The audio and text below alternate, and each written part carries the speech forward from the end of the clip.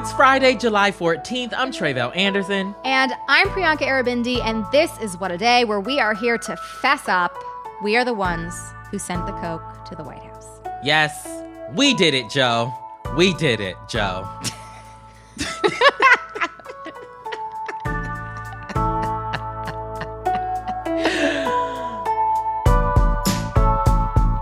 On today's show, Hollywood actors are officially on strike, plus Fox News is facing a new defamation lawsuit from, get this, a man who attended the January 6th riots. Oh, but first, the FDA approved the first over-the-counter birth control pill called Opill.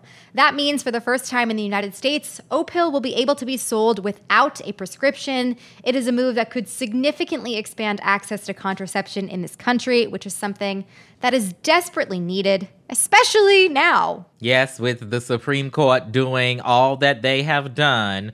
So tell us more about this Opill. Yes, so this is not a new medication. Opill was actually first approved for prescription use 50 years ago, so it has been around. It's a mini pill that only uses the hormone progestin, and it has a very long history of safety and efficacy. Right off the bat, Opill will become the most effective method of birth control that is available over the counter, more so than condoms or any other non-prescription methods. So this is really an exciting development.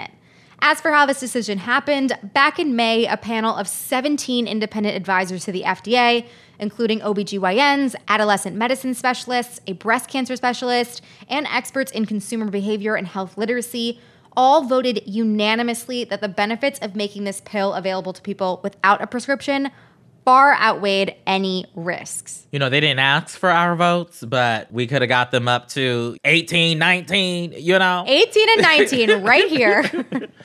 So is this happening in response to the Supreme Court decision overturning the right to abortion last year? I mean, accessibility to contraception has become even more important without Roe in place. It's received way more attention. But this had been in the works long before the court ruled last summer. It's a decision that had widespread support from groups like the American Medical Association, the American College of Obstetricians and Gynecologists, and the American Academy of Family Physicians before SCOTUS even ruled on Dobbs. Estimates say that 45% of the 6 million annual pregnancies in the U.S. are actually unintended. That is a very high percentage. And especially for people of color or those with low incomes, there are greater hurdles associated with getting a prescription and picking it up.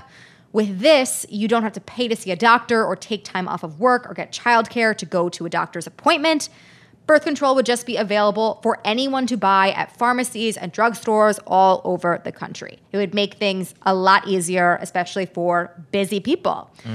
According to the pill's manufacturer, the Dublin-based Perrigo company, Opill will most likely become available in stores and online in the U.S. early next year. There will be no age restrictions on its sale. However, potentially very big catch here, the company has not yet said how much this will cost consumers, what the retail sticker price will be. Obviously, if that price is not relatively inexpensive, despite the fact that it'll be available on shelves, it won't be accessible to everyone who needs it. So that will definitely be a problem. Absolutely, right? We know there's a very long history of medical companies, overcharging for, these medicines. So hopefully that doesn't happen here as well. Definitely. I mean, the company has said that they are committed to keeping things affordable. So we will see if they stick with that commitment or what that commitment means to them exactly. Right now, the Affordable Care Act requires health insurance plans to cover prescription contraception, but that requirement isn't in place for over-the-counter methods. But lawmakers are working on it. Under President Biden's recent executive order to strengthen access to contraception, the government may start taking steps to require insurers to cover over-the-counter birth control. Senate Democrats also reintroduced legislation that would require that coverage. So we will keep you posted on these developments, what this price ends up being as we continue to learn more. But overall, very exciting development. Absolutely. And now on to the potentially wild world of artificial intelligence. Y'all have heard us talk a bit before about various concerns around AI, from the impact it can and is having on local news to it telling people to break up with their partners. I don't know if y'all remember that story. It was wild, okay? That was bad. Right? So bad. Well, the Federal Trade Commission has a few questions of their own about this uncharted territory, and they have now opened an investigation specifically into OpenAI. That's the company behind ChatGPT, and the FTC is looking into whether the chatbot has violated consumer protection laws by putting folks' reputations and their personal data at risk. The investigation is being called by the Washington Post, who broke the story, quote, the most potent regulatory threat to date to OpenAI's business in the United States. All right, detail for us what exactly the FTC is concerned about here. I imagine a number of things. Right, and it is a number of things. So the FTC sent a 20-page letter to the company demanding some answers to and documents about a number of things. I'll highlight a few of them really quickly.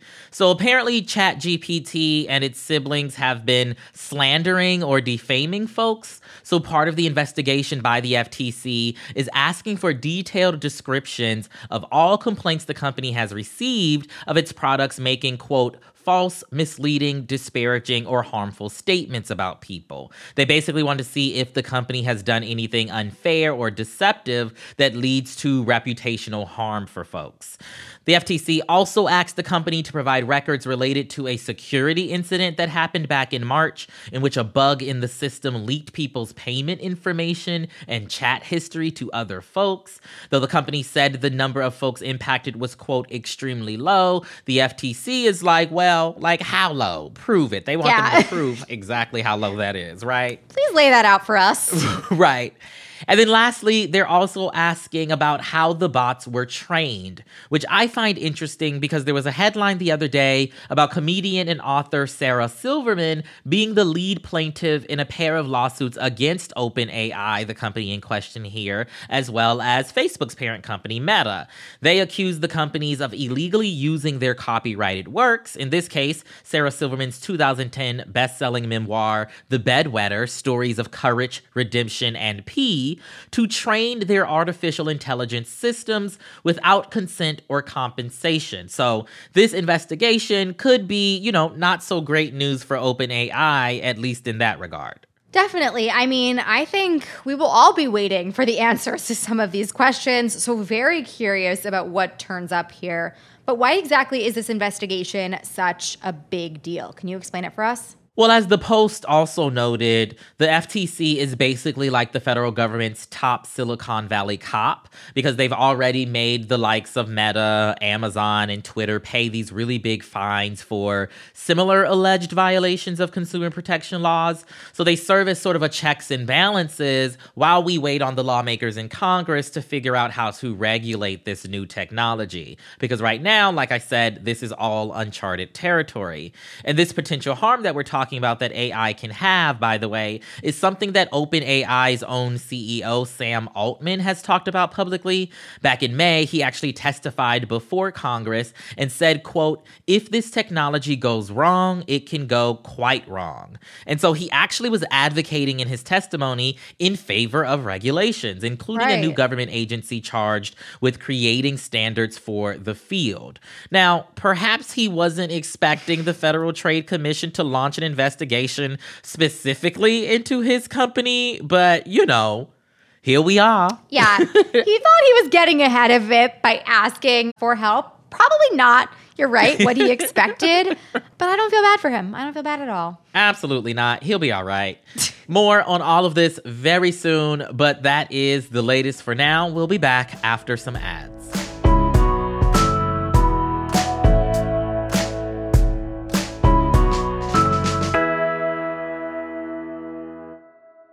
What A Day is brought to you by Books. This Mother's Day, give mom her flowers. She absolutely deserves the best, and that's why you should send her farm fresh flowers from Books. That's short for bouquets. Books has modern designs and unique flowers you can't find anywhere else, and with 20% off, you can send some to mom, your wife, your auntie, even your granny, okay? Anyone who deserves flowers in your life. It doesn't have to be holiday specific. You get flowers, you're getting flowers, everyone's getting flowers.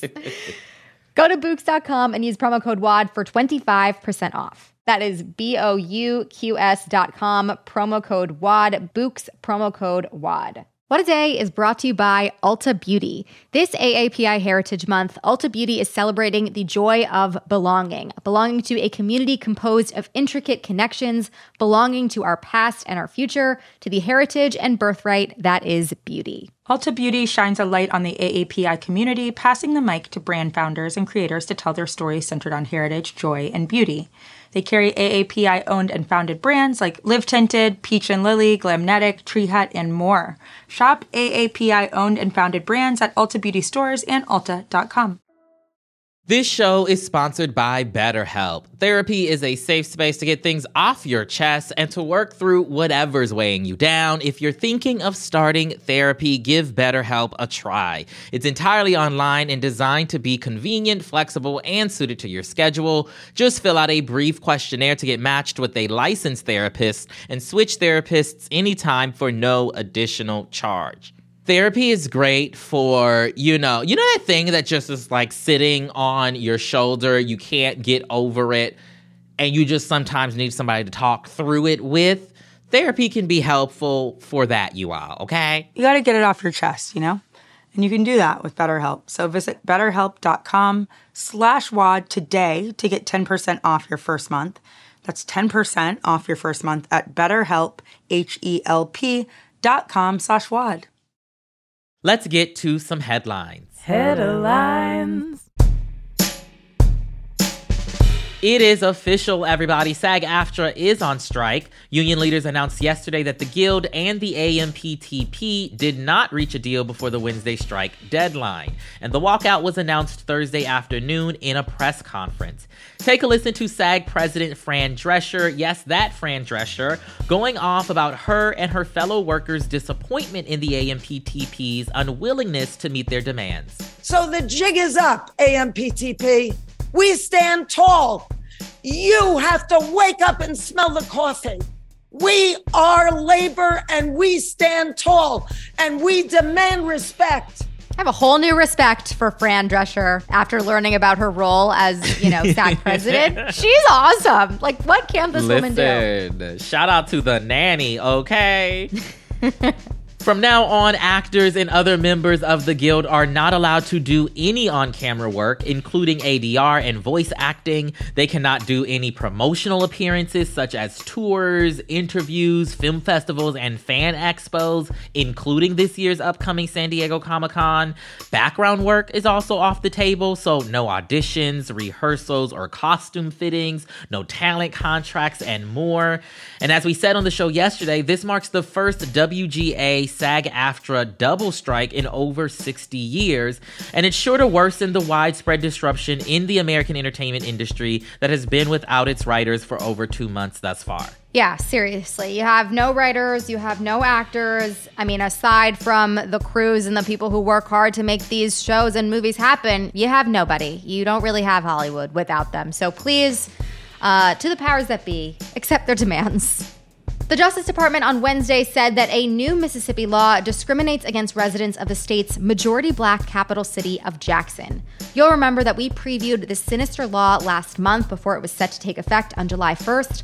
But long story short, it gives state officials the power to appoint judges and prosecutors in Jackson's court system unilaterally, rather than allowing residents to democratically elect the people who run the city's already overburdened criminal justice system. The law also expands the state's police department's presence in Jackson, a city that residents say is already over-policed. The NAACP filed a federal lawsuit against the state of Mississippi shortly after the law was signed by Republican Governor Tate Reeves back in April, accusing lawmakers of treating the city of Jackson differently from the rest of the state. It appears that is exactly what they are doing.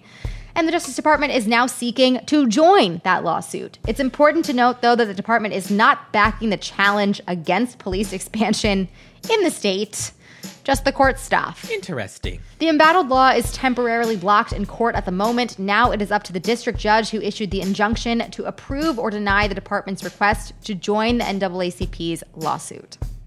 Fox News is facing a new defamation lawsuit from a man who attended the January 6th riots. Ray Epps, a two-time Trump voter, filed the lawsuit on Wednesday accusing the network and its former host Tucker Carlson of airing false claims about Epps with, quote, knowledge of falsity or reckless disregard for truth or falsity.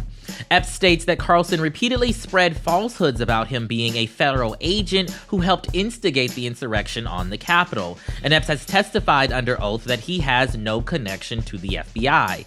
The unsubstantiated on-air claims by Tucker Carlson fueled a conspiracy theory that Epps helped incite the Capitol attack, which Epps said led to death threats and forced him to shut down his business.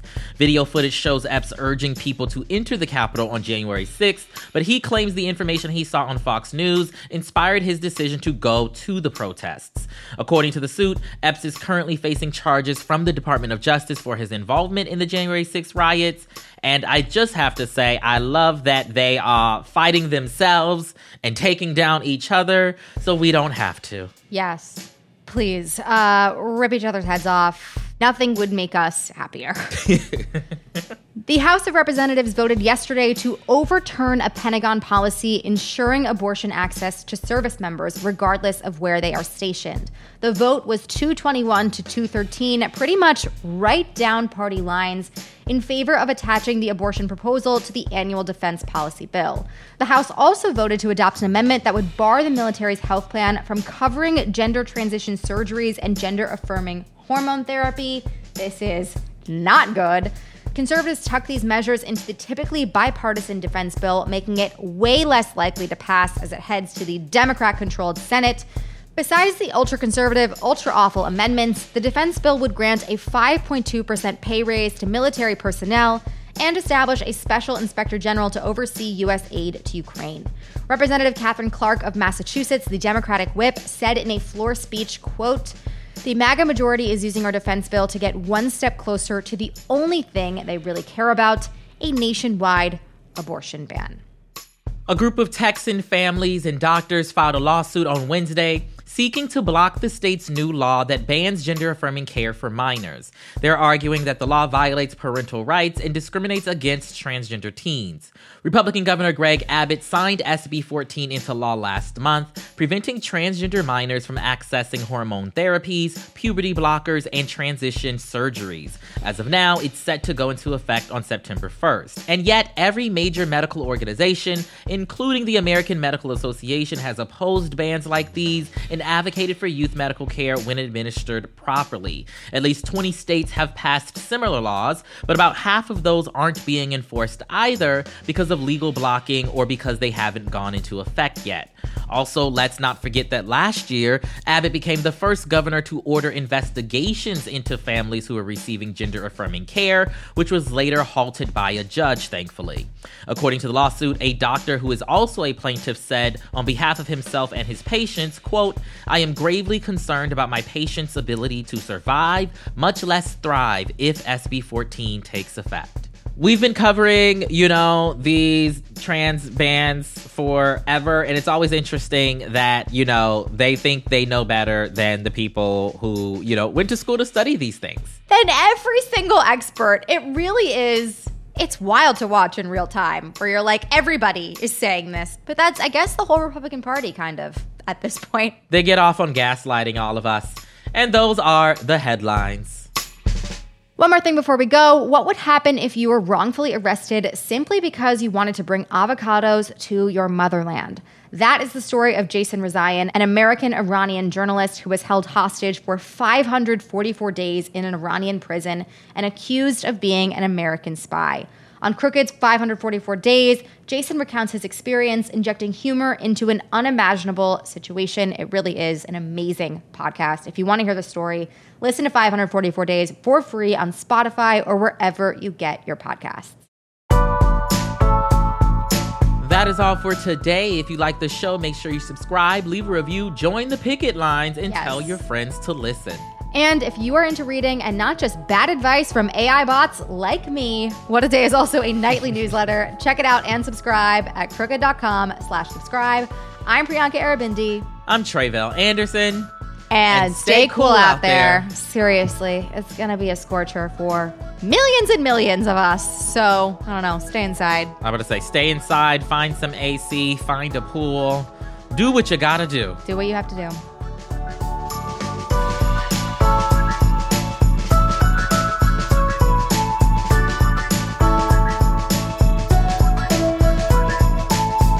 What a Day is a production of Crooked Media. It's recorded and mixed by Bill Lance. Our show's producer is Itzy Quintanilla. Raven Yamamoto and Natalie Bettendorf are our associate producers. Our intern is Ryan Cochran, and our senior producer is Lita Martinez. Our theme music is by Colin Gilliard and Kashaka. The Atlas Obscura podcast is an audio tour of the world's hidden wonders. It's about people, places, and their stories. Go foraging for mushrooms in Asheville, North Carolina, and travel to southern Benin to hear the story of the Temple of Pythons. Hear a new wonder every day. The Atlas Obscura podcast is out now with 4 new episodes each week. Listen wherever you listen to podcasts. Shopify is the global commerce platform that helps you sell at every stage of your business. With the internet's best converting checkout, 36% better on average compared to other leading commerce platforms, Shopify helps you turn browsers into buyers. In fact, Shopify powers 10% of all e-commerce in the U.S. Sign up for a $1 per month trial period at shopify.com/podcast free. All lowercase, shopify.com/podcast free, shopify.com/podcast free.